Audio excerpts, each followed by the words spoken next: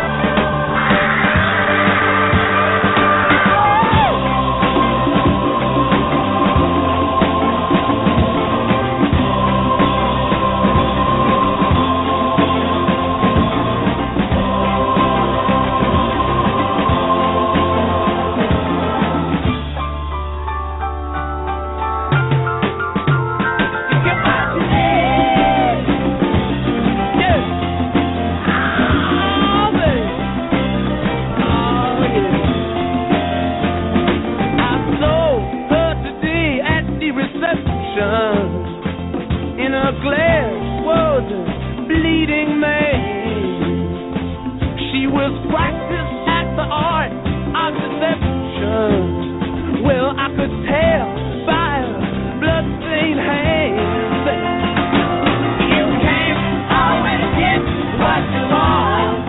No, you can't always get what you want. You can't always get what you want. But if you try sometimes, you just might find, you just might find, you get what you need. Oh, yeah.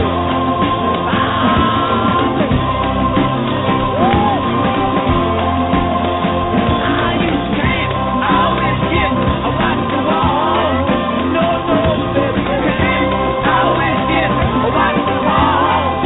Tell me, man, you can't always get what you want.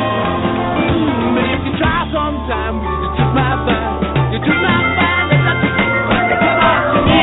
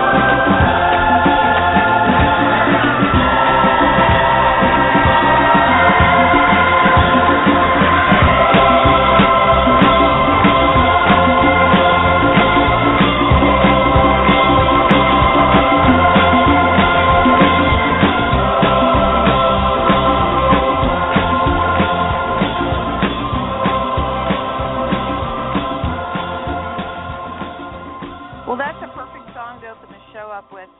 Welcome to a special edition of the Indie Cafe on the Red Velvet Media Network. Today I have with me Fred Goodman, who is going to be on the air talking about his latest book, The Man Who Bailed Out the Beatles, Made the Stones, and Transformed Rock and Roll.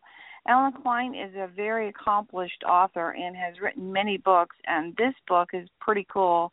We're going to be hearing a lot about all the different stories behind Allen Klein and what he did, and Fred Goodman's take on all this and all his personal experience with talking with Allen. And then I also have with me my co-host Spencer Drake, calling in from New York, who has designed albums for the famous in the Music 22 Rock and Roll Hall of Fame inductees, and is also in the MoMA and Rock and Roll Hall of Fame. And also, we are both Max of Kansas City extended family members. So with that, we are truly rock and roll. If you'd like to call in, the number is 347-677-1036. There is a chat room that is open. And if you'd like to go into the chat room, you do have to create an account. But if you'd like to call in and you have any questions for myself or Spencer or Fred, the number again is 347-677-1036. The show will be available on iTunes afterwards. And with that, I'm going to bring everyone into the studio, and we are going to rock out. Okay. Is everybody here?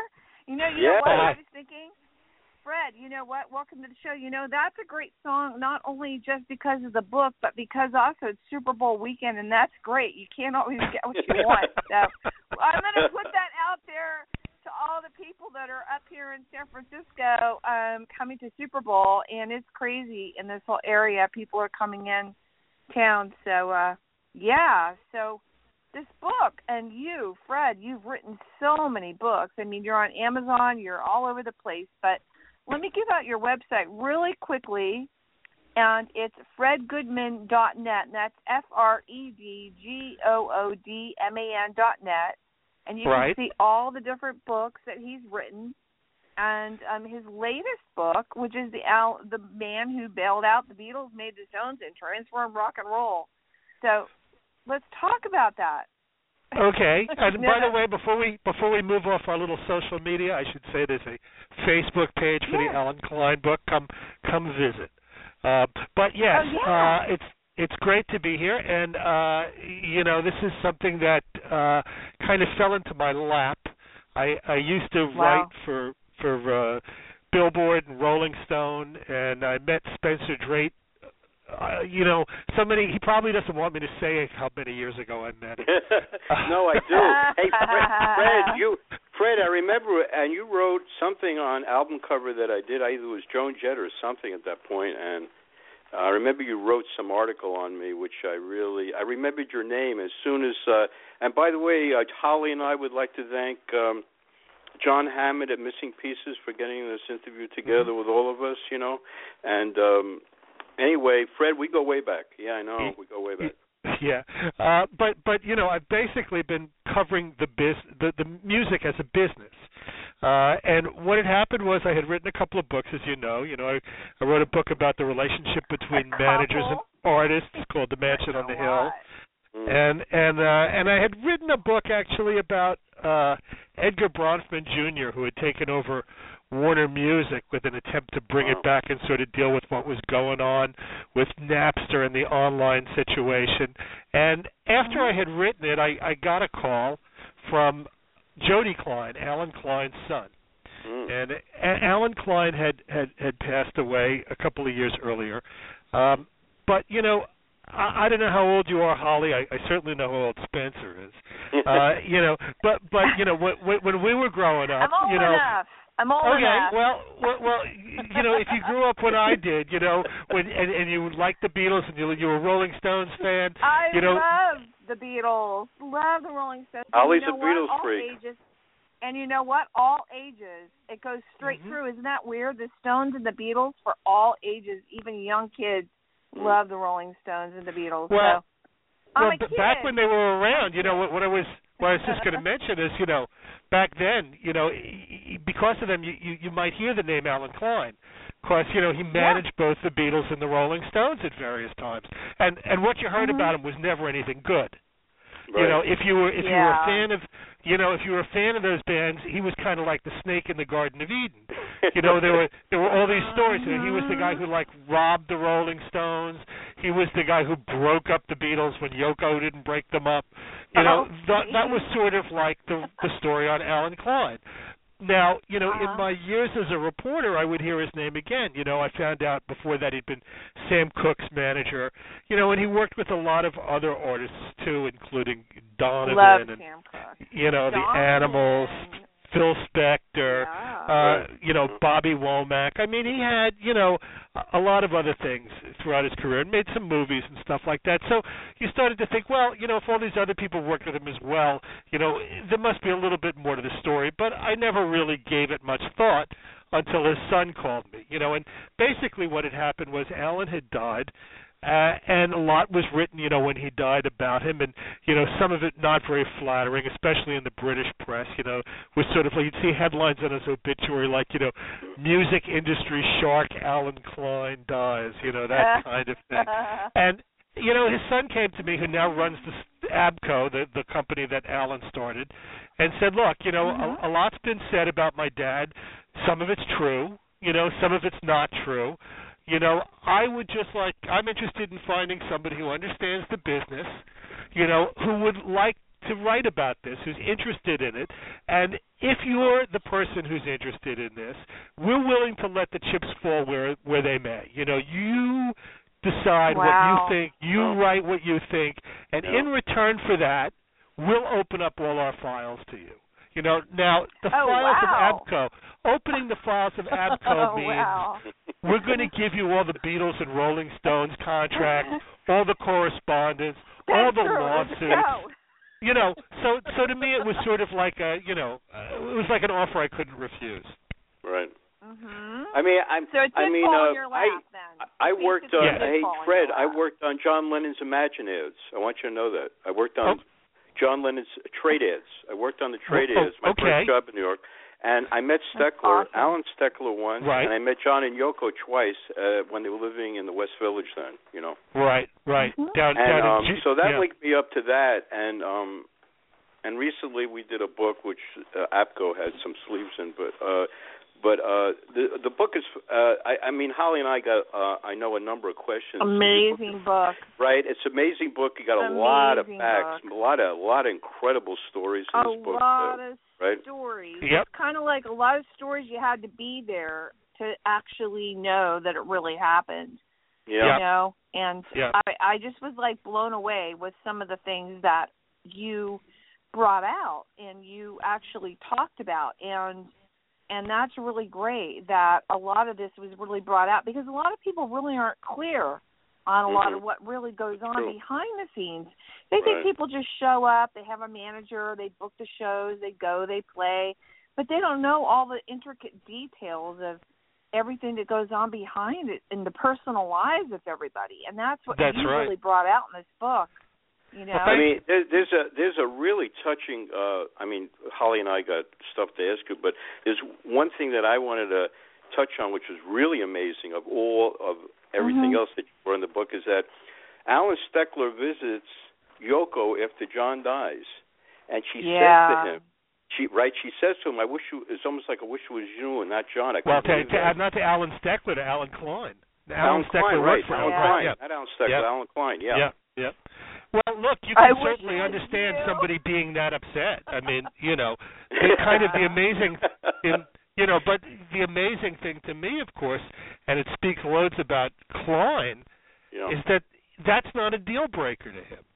Right. You know, he kind of tries to immediately get beyond that, and it's, it's for complicated reasons, I mean, I'm sure his feelings are hurt. I'm sure he's devastated by the remark. I'm sure he's trying to see it in context, but, he's a manager, and he's still thinking, I want to be involved with Yoko and John's business. Yeah, there was a quote that you wrote. This is really a great quote that it says, "The deck was stacked unfairly against artists in recording deals," in the segment with Sam Cooke, and that kind of gives you the in on Allen Klein. I think he always felt that with everybody, right? Everybody was treated unfairly, right? That's a basic. Alan's background, as the book talks about, is that he was an accountant. And he originally started out doing audits for artists, where he would go in and look for underpayment by record companies and by publishers. And, he did such a good job for Sam Cooke that Sam said, "Would you be my manager?" And that's how he wound up moving from being an accountant to being a manager. But, yes, he was an advocate, and he saw that there was, this sort of systemic abuse of artists. Now, because Alan was more successful than anybody else in getting artists money, he took a bigger cut than anybody else for his services. And this was where he sort of gets into trouble later on with artists. Yeah. And then, she another classic quote was Marianne Faithfull, where she said that at the time she was going out with Mick Jagger, that Klein supported, Klein was good and bad for the Stones, but he did the biggest thing for them. He broke them in America, and they had to do that. If he didn't do that, that group would have been nothing, right? Well, it's really interesting. It's hard to have that perspective today because, look, when Klein gets involved, it's such a different business. We're talking 1964 that he meets the Rolling Stones, right? The Rolling Stones are not the world's greatest rock and roll band at that point, right? In fact, they're not doing very well in America compared to Jerry and the Pacemakers, or a lot of other bands, right? Herman's Hermits, that kind of thing. And they really need to get broken here, and Klein gets them the right promotion in America, the right tours in America. He improves their deals significantly and puts money in their pocket, and really sort of takes them to the next level. Yes, that's true. Now, the kind of money he puts in their pocket now, they make in a night. Right. Right. I mean, then that's amazing. It is amazing. He got them, a couple of $1 million for to extend their deal by 7 years. And they were ecstatic about it. But now they would make that in a night. Right. Yeah. See, that's the thing. Alan probably knew, and from reading what you wrote, being that he was an accountant, he was really savvy as far as the money part of it. And he knew how to maximize profitability for a lot of people.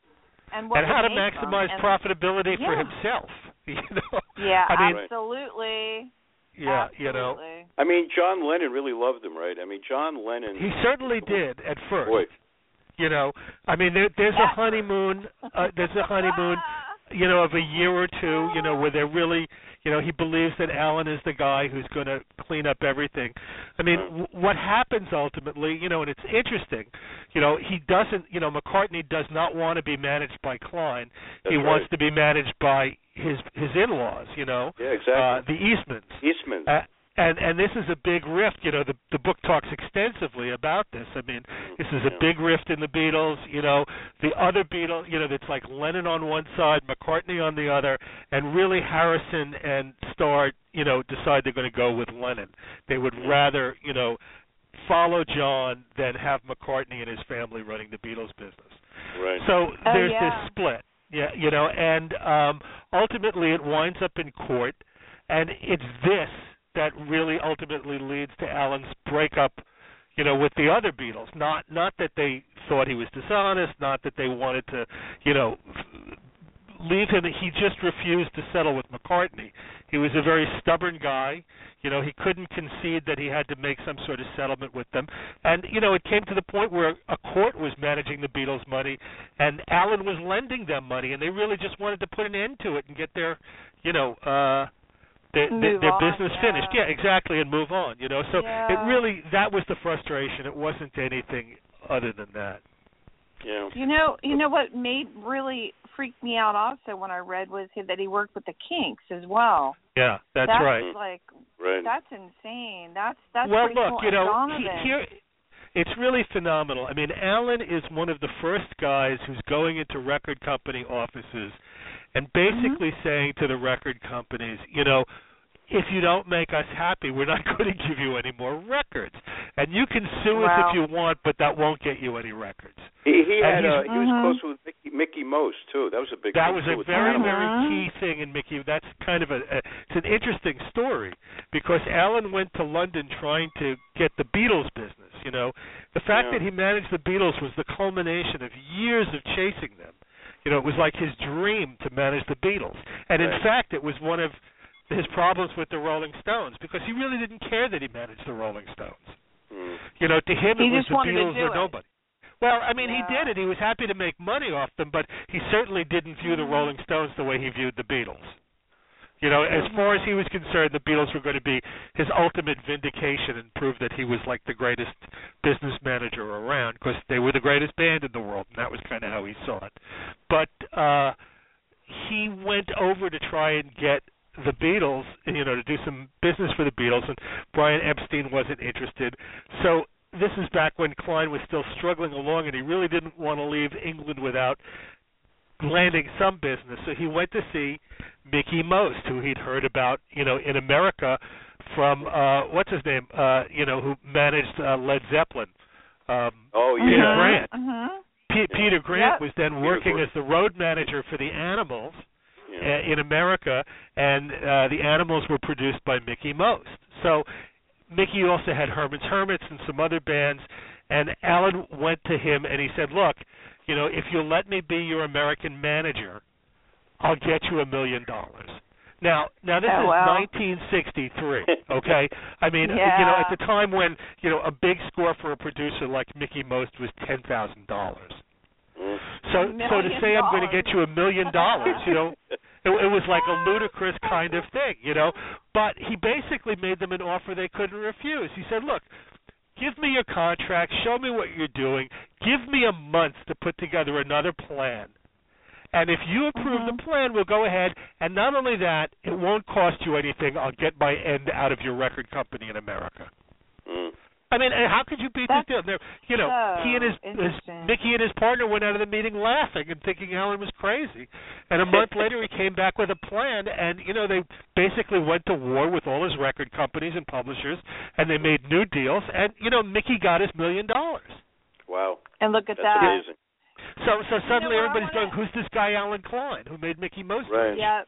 That's basically what Andrew Loog Oldham hears and why the Stones get involved.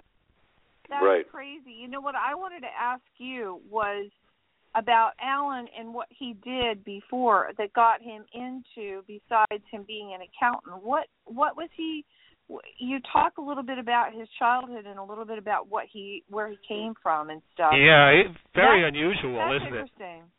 Yeah, let's Alan. Yeah, Alan grew up in Newark, New Jersey, and his parents were immigrants. His dad was a kosher butcher, and his mother died when Alan was 6 months old. Oh my God! So, wow. Alan, he's an infant. He goes to live with his grandparents, but his father is still taking care of 3 young girls, and it's too much. So he decides to put Alan and 2 of the daughters into a foster home, into a foundling home, an orphanage. Wow. And they went in, and one of Alan's sisters was only there a little while, but Alan and another sister were there 5 or 6 years. And they very rarely saw their father. They saw him maybe twice a year. And maybe a grandmother would come and visit them on the bus, that kind of thing. And this had a profound impact on Alan. He was an orphanage kid, and he really had a chip on his shoulder about it. Survival mode. Yeah, he went into survival. But two interesting, a couple of interesting things happened because later on when Alan was in the Army, he started meeting guys and finding out that especially. He was involved with a medical unit, and he met a lot of doctors. And he was very surprised to hear that, these doctors found his orphanage childhood sort of exotic. That he would tell his stories of growing up in an orphanage, and suddenly he wasn't, an outcast. He was like something from a Dickens novel to them. So he started seeing this, as a calling card. And by the time he got to John Lennon, he had honed this so beautifully that Lennon saw him as sort of like a brother in arms, because Lennon had a tremendous chip on his shoulder. He felt that the world had always treated him bad. And he saw Klein, well, look, Klein, he's an up-from-the-street guy like me. Right, exactly. He's the same kind of guy. All those bastards, they don't want to give him his due. Yeah. And they really kind of bonded over this. Right. Yeah. So a lot of it is, Alan gets clever. They said that when he was married, he was going out with this other woman, and a lot of people I noticed in the book was saying this is really strange the way he led his life. It was kind of like he had this affair, but he wanted to keep the marriage. You know what I'm saying? Yeah, it's one of the great mysteries of Alan. He wanted to control his world. He never wanted people to leave him. Love it. And on top of that, he would make sure that nobody left him. He was a very controlling man. There are very funny stories. His nephew Michael, who is now the attorney for ABCO, right, and worked for him, tells all sorts of funny stories. One of which was that at some point he got tired of fighting with Uncle Alan and decided to leave. And he was going to take his secretary from ABCO with him, and to make sure she didn't leave, Alan doubled her salary. And he would do things like that. He was he spent money like crazy. No one ever paid for anything when Klein was around.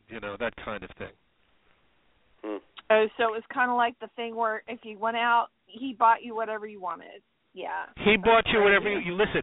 If you went out to to the Knicks game, and you sat courtside. And his Rolls Royce was waiting next to the garden when you got out. No one paid for anything. If there was something more than first class, you were going to do that. Wow. Where were we spent? I don't know. We got to get the limo, Holly. Where's the limo? Well, I want the limo. Right. Mick Rock tells a story that Mick had a huge, massive coronary. Alan paid for his operation. Alan, had to move from a Staten Island hospital, into Manhattan. That's an incredible story. Major cardiac ward. Funny. He jokes. Mick, he says, they only kept me alive because they were afraid they'd lose Alan as a donor to the hospital.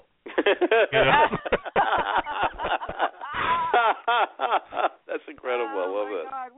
We've had Mick on our show quite a few times, and we're looking to have him on soon again. But wow, talk about the cast of characters that are in this, and all the different personalities that are in this. This is just like crazy this is an amazing book, Fred. And, I mean, you are an accomplished author. You've written other books. This is your first book, I think, that deals with really the music industry, though. Well, no, I've written about the music industry before, but it's because this is kind of my thing from working at Billboard and Rolling Stone. But it's real. This one, is one I really enjoy doing. I mean, just because there's a sense that people think they know what the story was, and you get into it and you realize that it's so much more and it's so much different than what the perception is. Yeah. When you were writing this book, were there any parts of the book that really, when you were actually penning it and putting it together and editing it and just looking at it, did some of it shock you? Were there any parts of it that really got to you, that really you got emotionally involved in or felt something more? That's a great question. I mean, I think what I was shocked by was, how complicated people are. I mean, people undertake things for so many reasons, and it's so hard to pigeonhole them. I mean, and they feel guilt about it, and they are, just. You talked about Klein, for example, with how he lived with one woman and wouldn't marry her and wouldn't divorce his wife, and he's a control freak, But you also see that in the complexity of somebody like George Harrison. Who, there's this wonderful thing where, he goes way out of his way to do the concert for Bangladesh, and then he's sitting there and sort of, talking to this guy, Alan Steckler, who worked for Allen Klein, was the artist contact, and talking about, he says something that really moved me, that Steckler told me. He says, I try so hard to be the person I'm not. He said, I'm keeping the music publishing on Bangladesh. Wow. In other words, I'm not giving everything away. And it's really like, here's a guy who's like given and given and given, but he's also like a poor guy from Liverpool, and that's always what motivated these guys. Yeah. I mean, it's so funny, you see the Rolling Stones as sort of, these bad boys. The Rolling Stones were basically a bunch of middle-class guys. I mean, where the Beatles came from was really rough, and apparently Harrison lived on the worst street of any of them. Yes.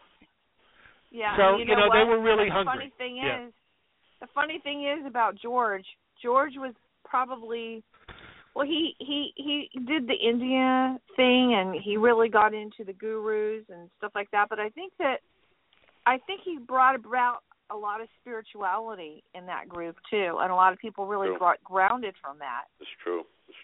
Well, I mean, certainly, we were all, whatever the Beatles did, we were all interested in.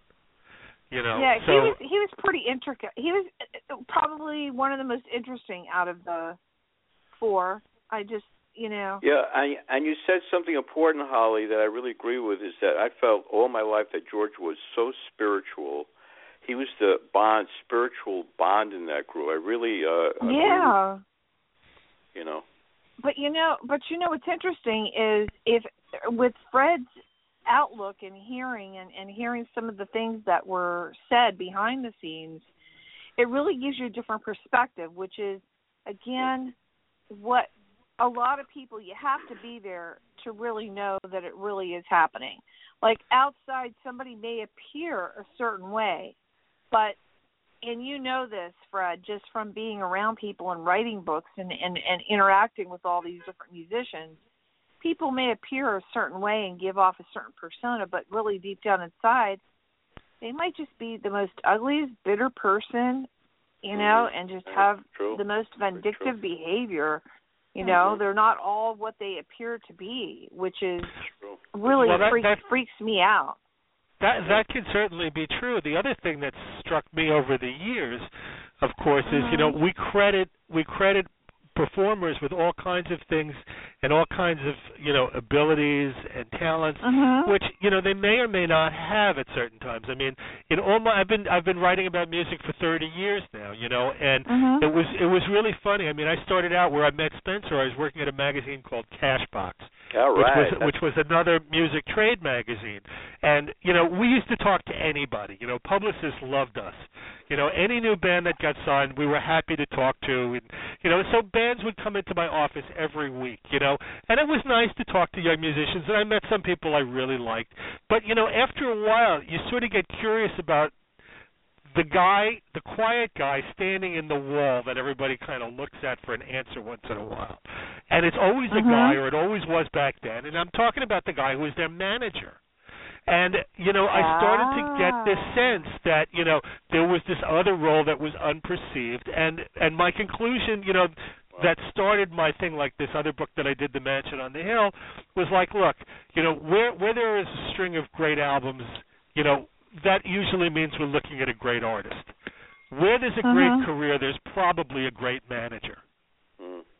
Right. And because, the artists, they're not going out and planning their careers, except in one or two cases. Mick Jagger has grown into that. David Bowie did it. And there are a few guys who do it. Almost no one does it.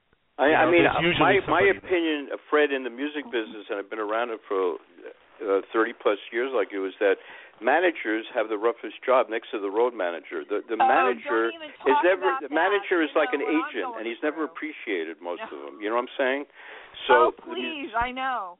You know that, Holly. So, I mean, Boston's a classic story where, let me tell you this story. Boston, the manager, the first album sold, 15 million, remember, Fred or Holly? Yeah. And the second album sold... I remember you telling Wait a minute, let me finish the story. happy. So the second album sold less, but millions, and they fired the manager. They fired the manager because he said he didn't do enough. Yeah, That's you know crazy. what I'm saying? Yes. That's crazy. And it's true. I mean, you can get into a no-win situation. You can also make a lot of money. You know, and really, my take on successful managers is, that it's sort of a manipulation game. You have to have the confidence, first of all, of your client, and second of all, you've got to have them thinking the way you want them thinking. Right. Otherwise, what you're saying is going to happen. Yeah, it is. And personal. I try to stay out of personal stuff too. That's the thing that I try. But how can you not if you're around somebody? Well, I mean, you know what's going on? You can draw a line. David Geffen very famously told Crosby, Stills and Nash, the first time you guys call me at 3 a.m, you're going to need a new manager. And you can do that. And I just recently read Anthony Kiedis's autobiography, and he talks about meeting the guys at Q Prime, Cliff Bernstein and Peter Mensch, and the first things they say, after the Chili Peppers, their manager had retired, their original manager. And they were looking for a new manager, and Rick Rubin had said, these guys are smart. So they met them, and one of the first things Peter Mensch said to them was like, look, we're not one of these hand-holding managers. If you leave if you've got a gig in Alaska and you left your coat at home, call FedEx, don't call me. So you have to be, you have to be able to define it on some level and say, I'm here to provide a specific service. I'm going to help you plan your career. I'm not going to walk your dog.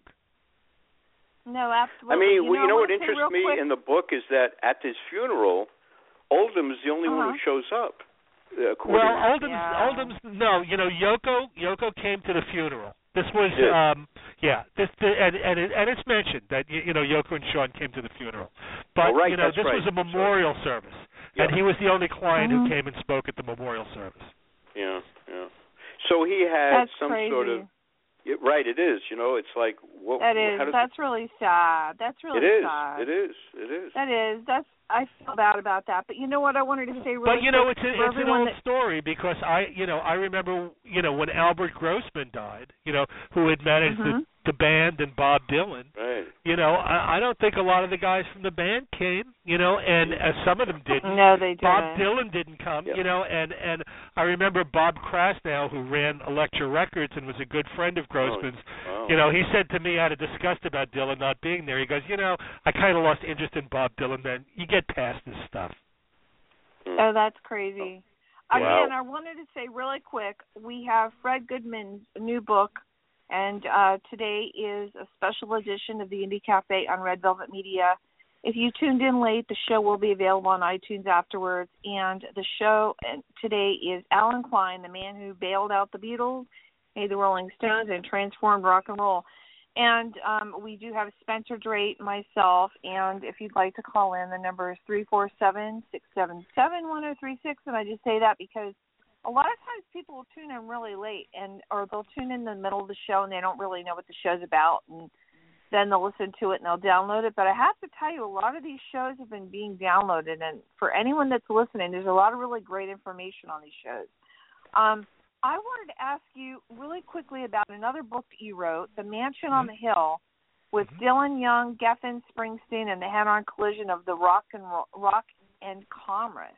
I want to talk about that a little bit. Sure. If you don't mind. I don't mind. You know, again, as I say, that kind of grew out of my interest in what was the role of managers. You know, I mean, this thing, it's like I had met John Landau, who was Bruce Springsteen's manager, and he had left a deep impression on me. You know, he was one of the brightest people I ever met, and very savvy, very interested in money, you know, very hard-nosed. And I thought, you know, this is a power behind the throne. You know, this is a guy who's moving not just the career, but, you know, the music in a certain direction. And I'd like to write about things like this.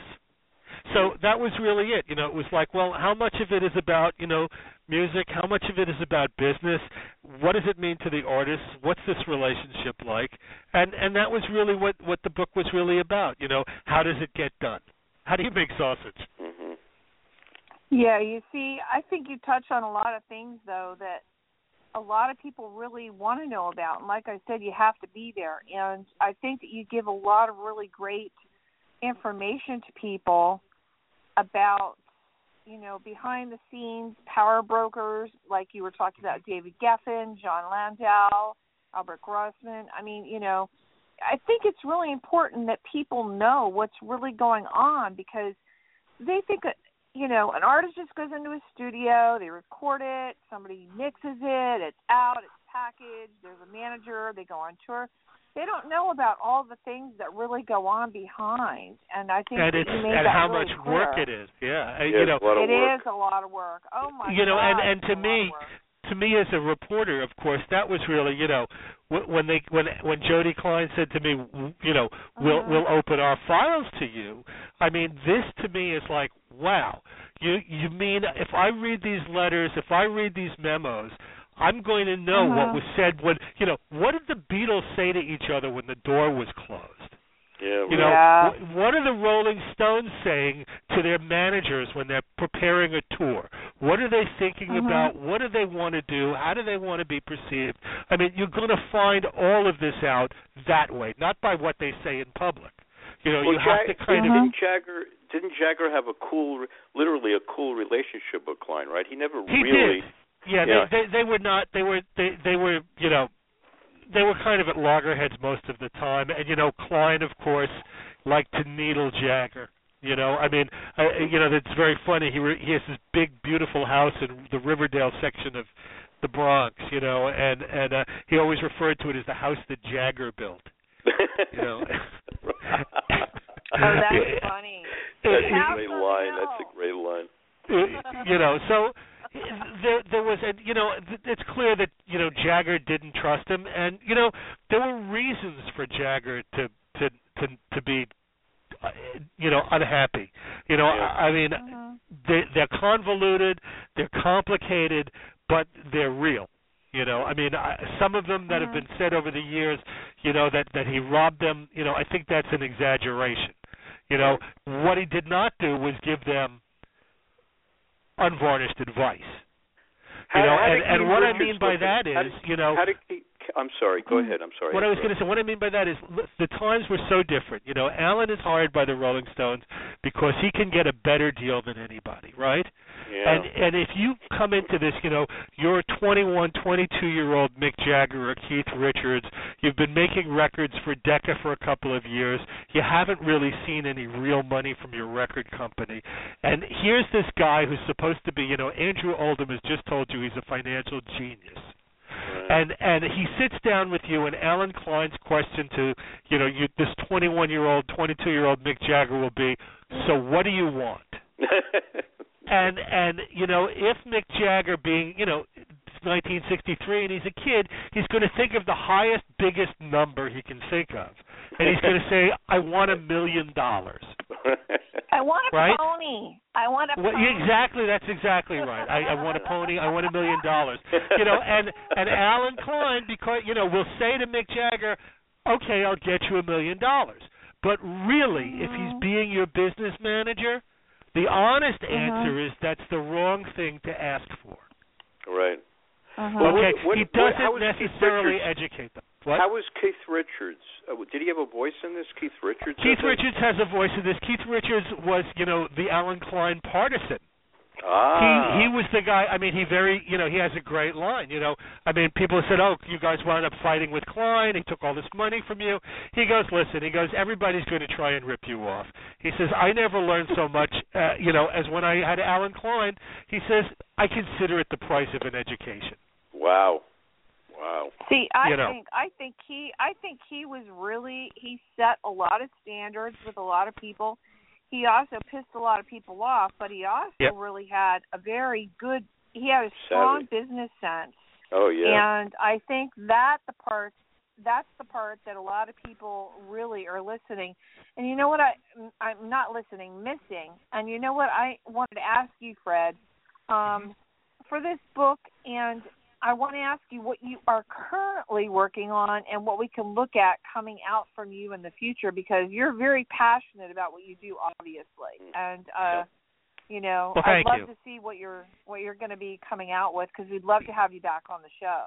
Well, thanks. I don't have a long project at the moment. I'm just kind of looking around to see what I'd like to spend a couple of years on.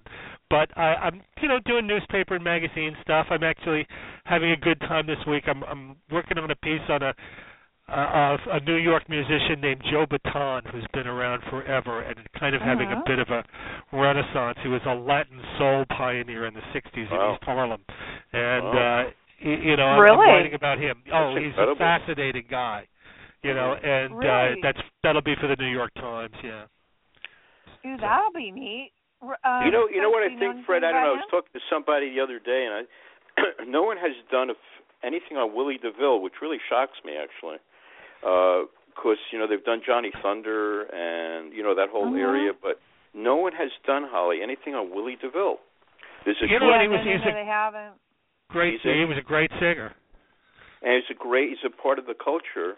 He's like in that Johnny Thunder mode, you know what I mean? And not like Johnny Thunder, but he's in that area, and it's kind of like, I was just interested to think that no one has covered that interesting musician. You know, he is an interesting musician, but you know, at one point you were asking me what I was thinking of doing. I was thinking about doing a book at one point about, you know, 3 fairly unknown musicians, people who I think were great artists that people don't really know about. But you know, it's really kind of a hard thing to do. It's like, how do you sell a book about people that no one's heard of? You know, and I'm not sure. Publishers don't want to hear that, Fred.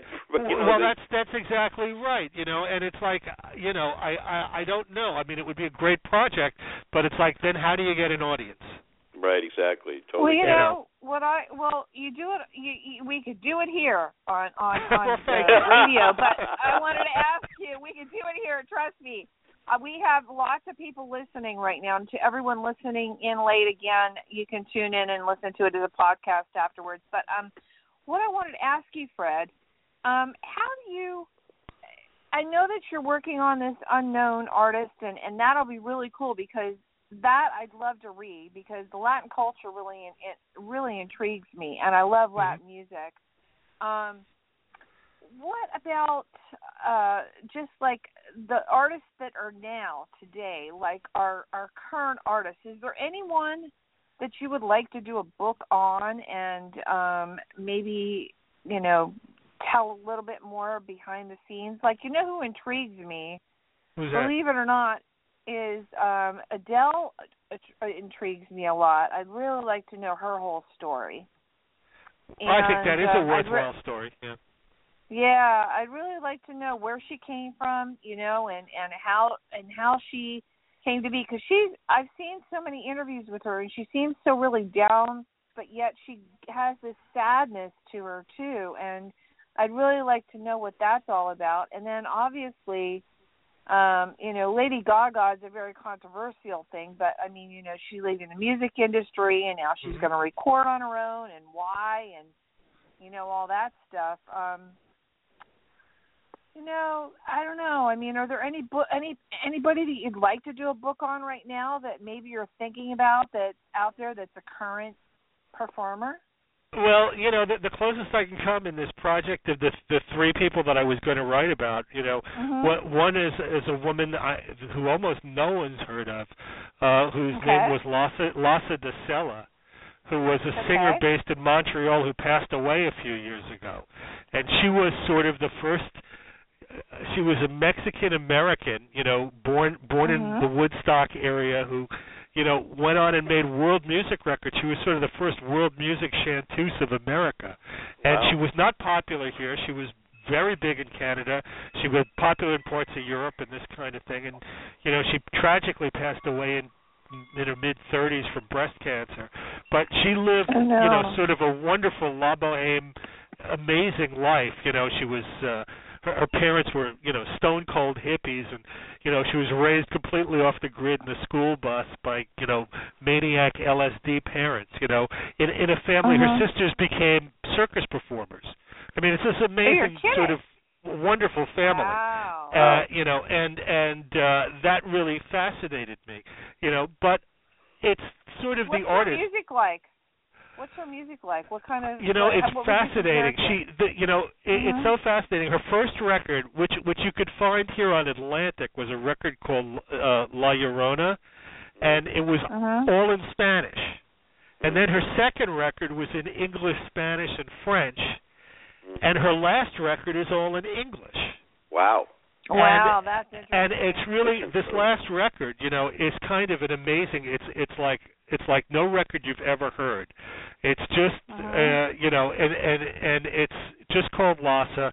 And the reason I say it's like no record you've ever heard, first of all, instead of a piano, she's got a harpist in the band. It's a quartet with a harpist. Oh, you're kidding. And you know, guitar and bass and drums.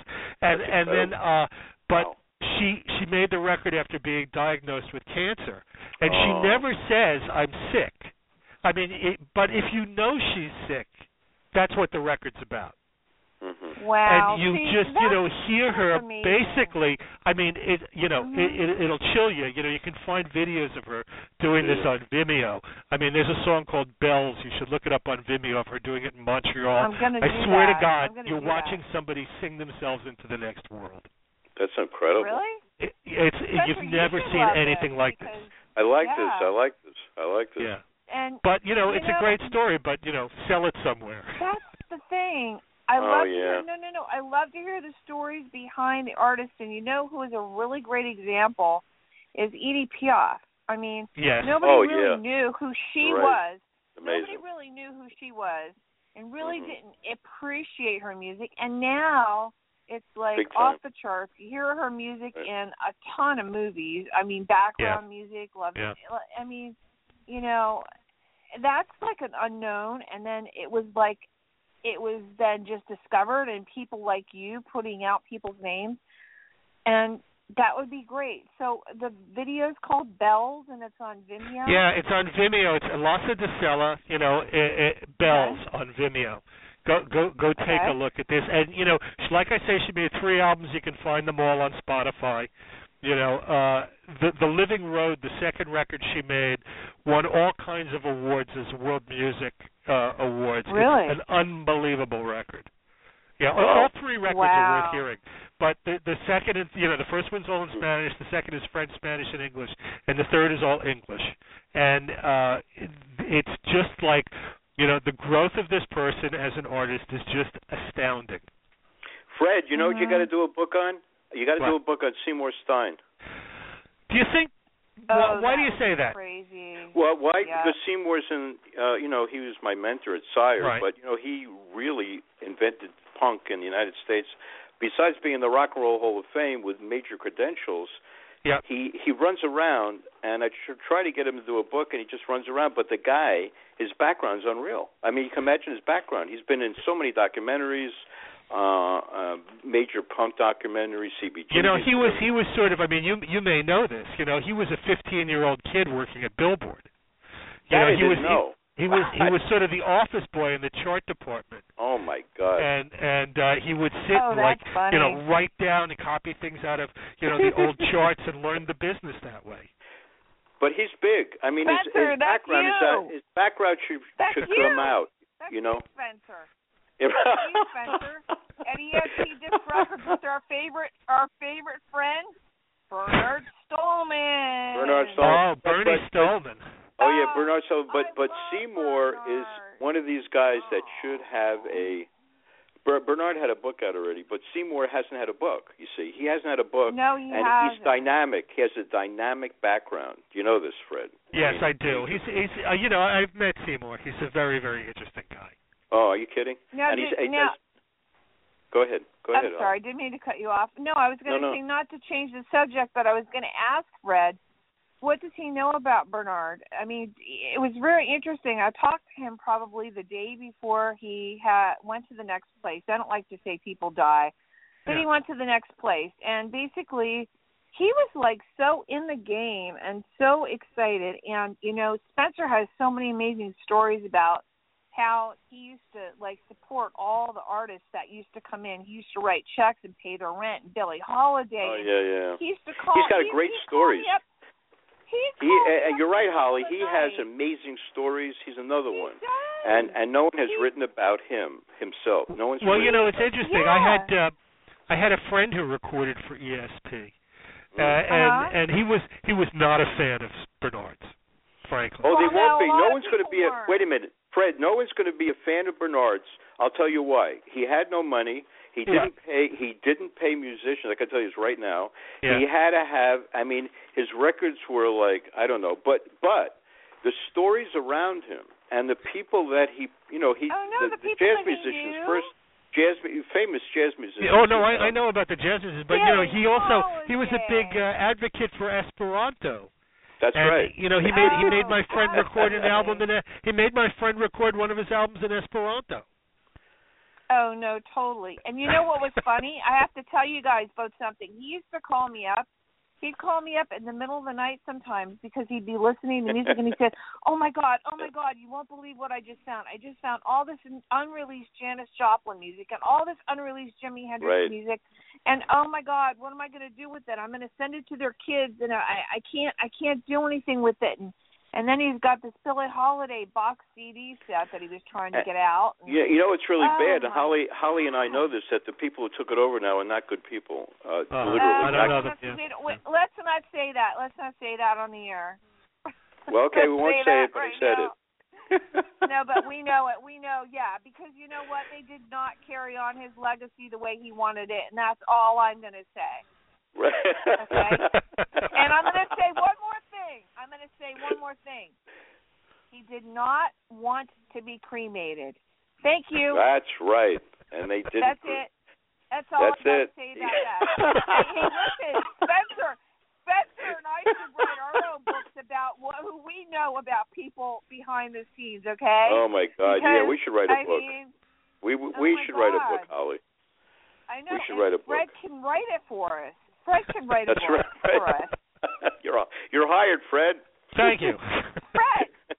I know I've got my next couple of years spoken for, yeah. Well, because, with all the work that Spencer's worked, with all the album covers and all the people that he's met, and Joan Jett, and the people that he's worked with, and Bon Jovi, and how Judas styled him for his first photo shoot. I mean, that's a story in its own. Do you know that story? Oh, yeah. Tell it. Oh, yeah. Well, Bon Jovi's first photo shoot, which is a classic album, and we went to, I remember, went to Columbus Circle, and the stylist was terrible. So Judith ended up styling the group, literally. I mean, it was like she's thrown into this thing. But Judith is really visual, great person. So there's never a problem. We did a book where someone couldn't do the food setup, and she did it. You know what I mean? It's like, but anyway, funny. I mean, the stories that I've had in my life are amazing. I mean, everybody says I should write a book too. I'm sure Holly has amazing stories. So I don't know. You know what I'm saying? Oh yeah. You know, I know Holly has amazing stories. Fred, we both have great stories, and you know what? I'm going to be coming out with a cookbook soon that's right. going to help me with it. Holly is a great cook, Fred. Unbelievable cook. Forget about it. It's going to be called Holly's Delicious Dishes. I love it. I've already bought the website. I've already got all of it. I already do it. I'm ready to go. And wait, that brings up for this coming Wednesday, and Fred, if you want to hear the best chocolate stories, this coming Wednesday we have a chocolate show right before Valentine's Day with our friend Peter out of New York that Spencer turned me on to, that now I'm like addicted to his drinking chocolate. Like, Fred, you're in New York, right? Yes. Okay, tell him where the chocolate shop is. He's got to go in there. It's on 79th Street. I believe it's 221 West 79th, between Broadway and Amsterdam, and it's incredible chocolate shop. You gotta go. Oh, you gotta go. You know, they make hot chocolate with a real chocolate base, which a lot of the chocolate places don't do. It's amazing. Right. Yeah, it's amazing. I gotta tell you, over the top. Yep. And they're going to be on Wednesday, but you know, we are so excited to be talking to you today because this was like an interview we didn't know when it was going to happen, and we were so happy that you found time to be able to be here. Well, I'm here delighted today to be here, so thank you. Yeah. Excellent. Are you kidding? So we are closing our show today with the Sam Cooke song. You want to tell me a little bit about your Sam Cooke story? Anything? Do you know anything about that? Well, what record are you playing? We are going to close with the Sam Cooke song. I believe it's A Wonderful World. Okay.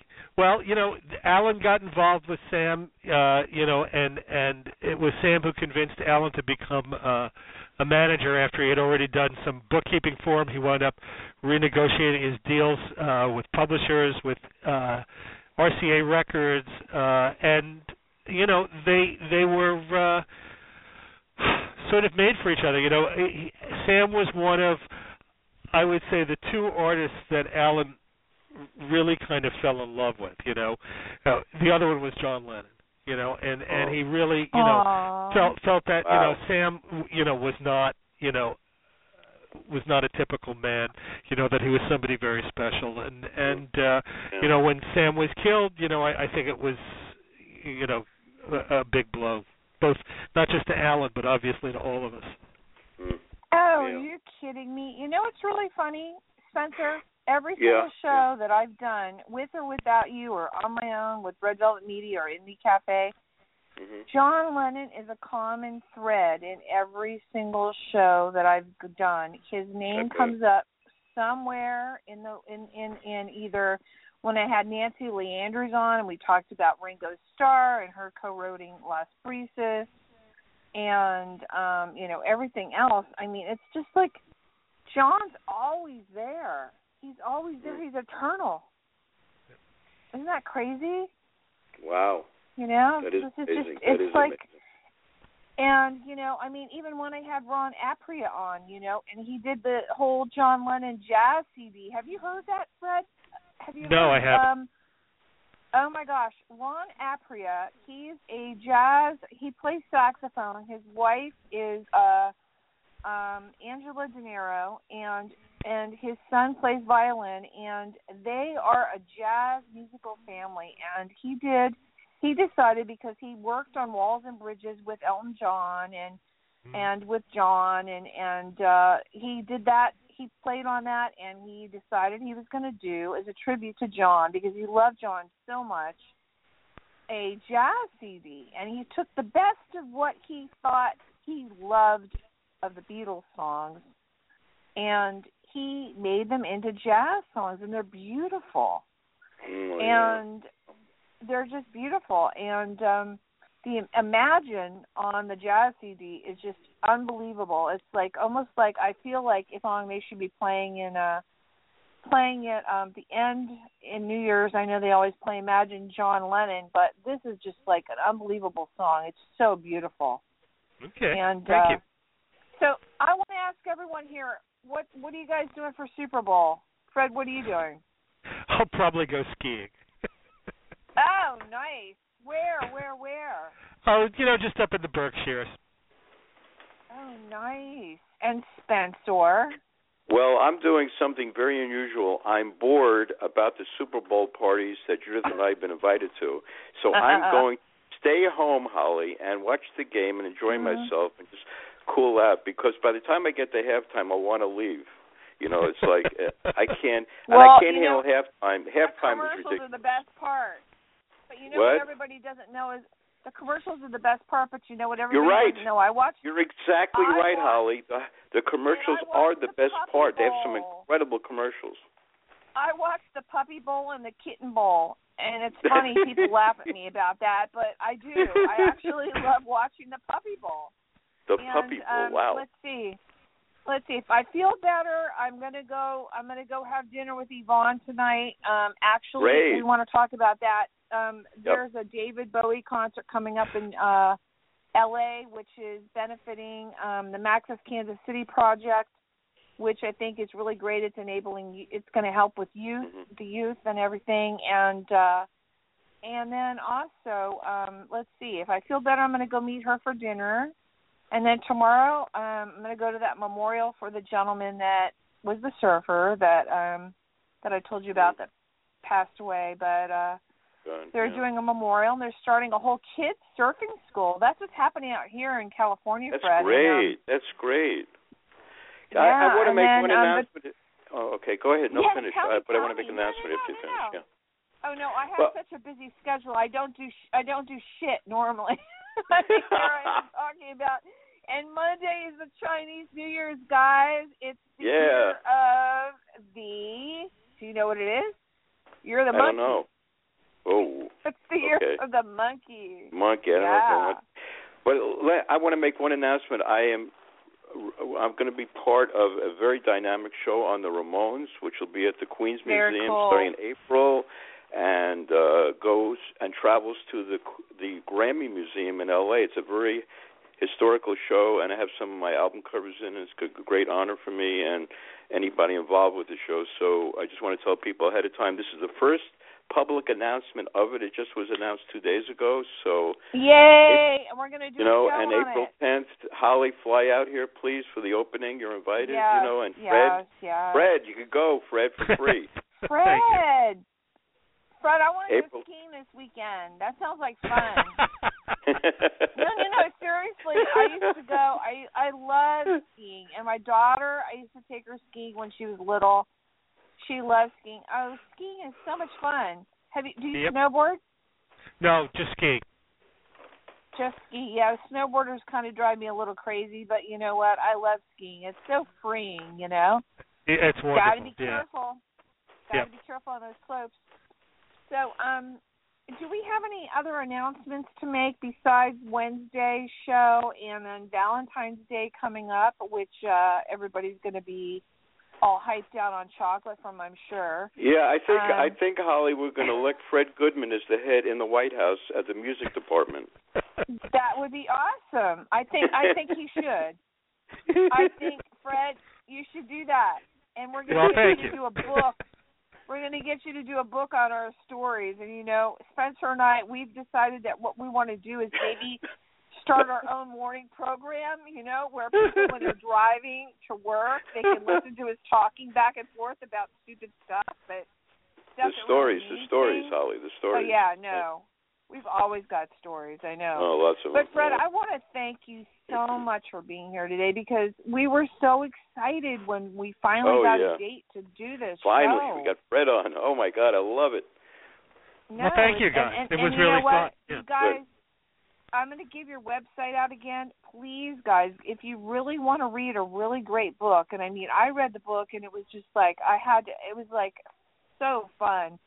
Yeah. It's fredgoodman.net, and the book is available also on all the major networks: Amazon, Barnes and Noble, IndieBound, Books A Million, Apple, Authors Guild. It's everywhere, and you can find his other works of art on his website. And we look forward to having you back and hearing what you're going to be doing your next book on. And I'm going to look up that Vimeo video. That sounds kind of like a good deal to look up. Yeah. Listen, I want to add something, that the book is published by Houghton Mifflin Company. Right. So everybody knows that. They're awesome. They're a great publishing house. They are. Yeah, They are. That's great. Well, I want to thank you, Fred, and for everyone out there, please do not drink and drive. It's Friday. I always tell everybody that because, it's really important. A lot of people don't realize. And especially this weekend, guys, it's going to be a very crazy weekend out there. And, don't overindulge. And if you're going to, just take a driver with you and or just decide to eat a lot of food. Just eat the food. It's going to be good for you, and then you can go to yoga or whatever later. But anyway, thank you so much, Fred. And with that, we're gonna end our show with the Sam Cooke song. And with that, thank you so much, Fred, and thank you, Spencer, for being here today. And we will see everybody next Wednesday as we have Peter from Viola Chocolate. I'm saying that right. Is it Viola or is it Viola? Viola. I think it's Viola. Viola. Fred, this guy has a chocolate fountain in his window. You've got to go there. It is. It's like flowing chocolate. It's insane. All right, guys. Thanks again. Hey, take care. Take care, Fred. Get in touch, Fred. Okay, Spence. Okay. See you guys later. Bye. Okay. Hey. Don't know much about history. Don't know much biology. Don't know much about a science book. Don't know much about the French I took. But I do know that I love you. And I know that if you love me too, what a wonderful world this would be. Don't know much about geography. Don't know much trigonometry.